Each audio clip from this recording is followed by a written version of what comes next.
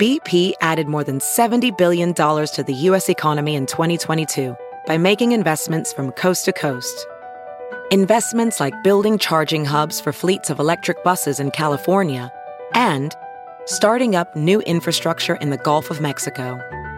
It's and, not or. See what doing both means for energy nationwide at bp.com/investing in America.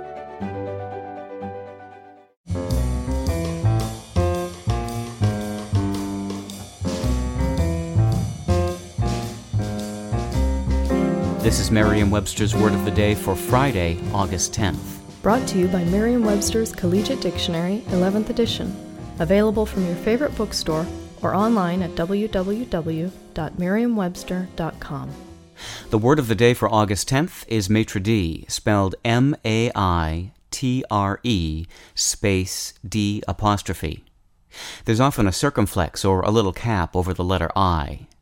Maître-DEE is a noun that's short for maitre d'hôtel, and it means headwaiter. Here's the word used in a sentence. The maitre-DEE ushered the couple to a private table at the back of the restaurant. Maître-DEE is short for maître d'hôtel, which comes from French and literally means master of the house.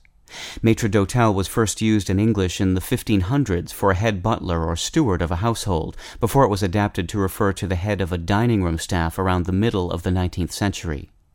For the record, the plural of maître d'hôtel is spelled with an S at the end of the word maître, but that S is silent as it would be in French, whereas the plural of maitre-DEE is maitre-DEEs, simply adding an S after the apostrophe.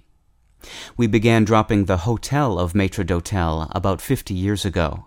At first, the abbreviated form was considered slang, but maitre-DEE today is widely used in American English and is accepted as a standard use.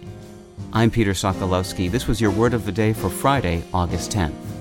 For more information, visit Merriam-Webster online at www.merriam-webster.com.